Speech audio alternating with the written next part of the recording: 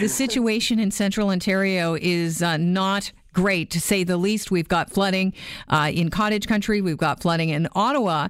And so the Army right now is in Bracebridge. They're helping out the reservists. They're helping fill sandbags. Our Prime Minister was filling sandbags the other day. And it's come to our attention that sandbags actually might have their limitations. Let's start with when they're effective. Well, sandbags are effective as a last-ditch tool to block water around small areas, around sort of neighborhoods, perhaps around homes.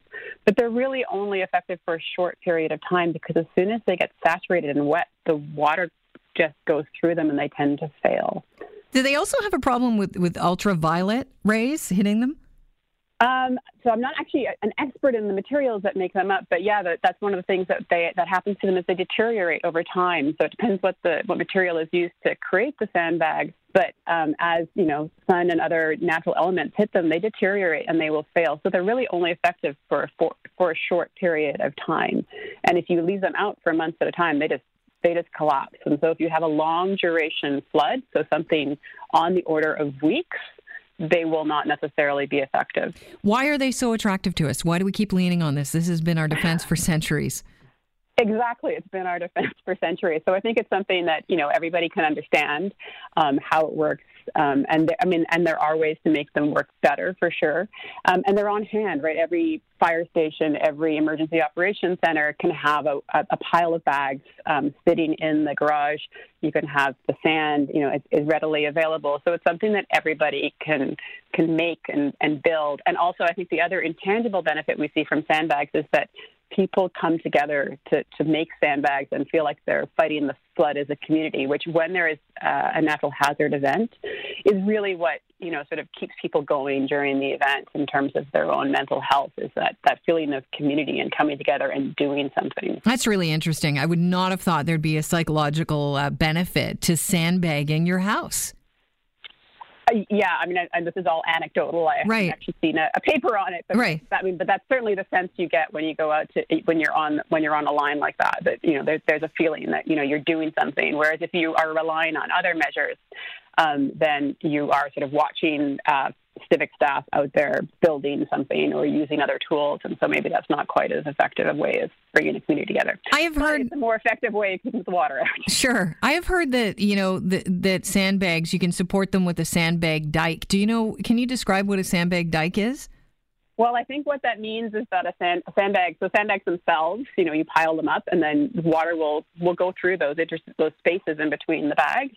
But if you wrap them in plastic, then that's less likely to occur. And that is absolutely best practice if you are building a sandbag dike, is to wrap it in plastic. And so there are lots of examples online from various government sources that will show you how to build a proper sand. If you have to use a sandbag, then this is the way to do it to make sure that it is as good as it can possibly be. The other huge thing about sandbags is that they are terrible to dispose of, and that's the big issue that people don't talk about. They are contaminated soils that have to go to landfill. Wow. It can take months and months to recover, and it costs a lot of money. So the example I have from the Okanagan is that it cost $20 million in 2017 to remove the sandbags and take them to landfill. I would imagine the temptation is to just empty them, for people that aren't in the know.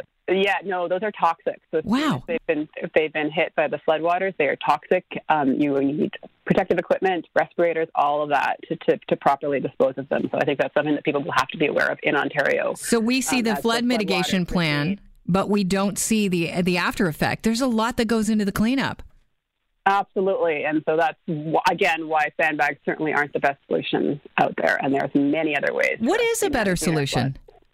Well, there's all of the big solutions around flood management in terms of thinking about how we're designing our communities, not putting people in the high flood hazard areas, for example, really rethinking how we're building our buildings so that they can get wet, for example. And then for these temporary emergency measures, there are other solutions that include things like aqua dams or tiger dams, these big bladders that go up to stop the water. There are lock blocks that are available to go into people's doors. You can get flood doors that actually are impenetrable to water. You can put blocks in your basement windows, or better yet, not have a basement at all.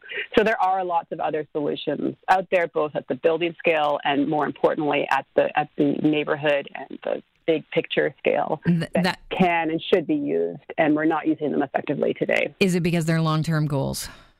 They are long-term things, and they don't work on the cycles we have, and also they are at odds with the things that people want to do, which is live next to water.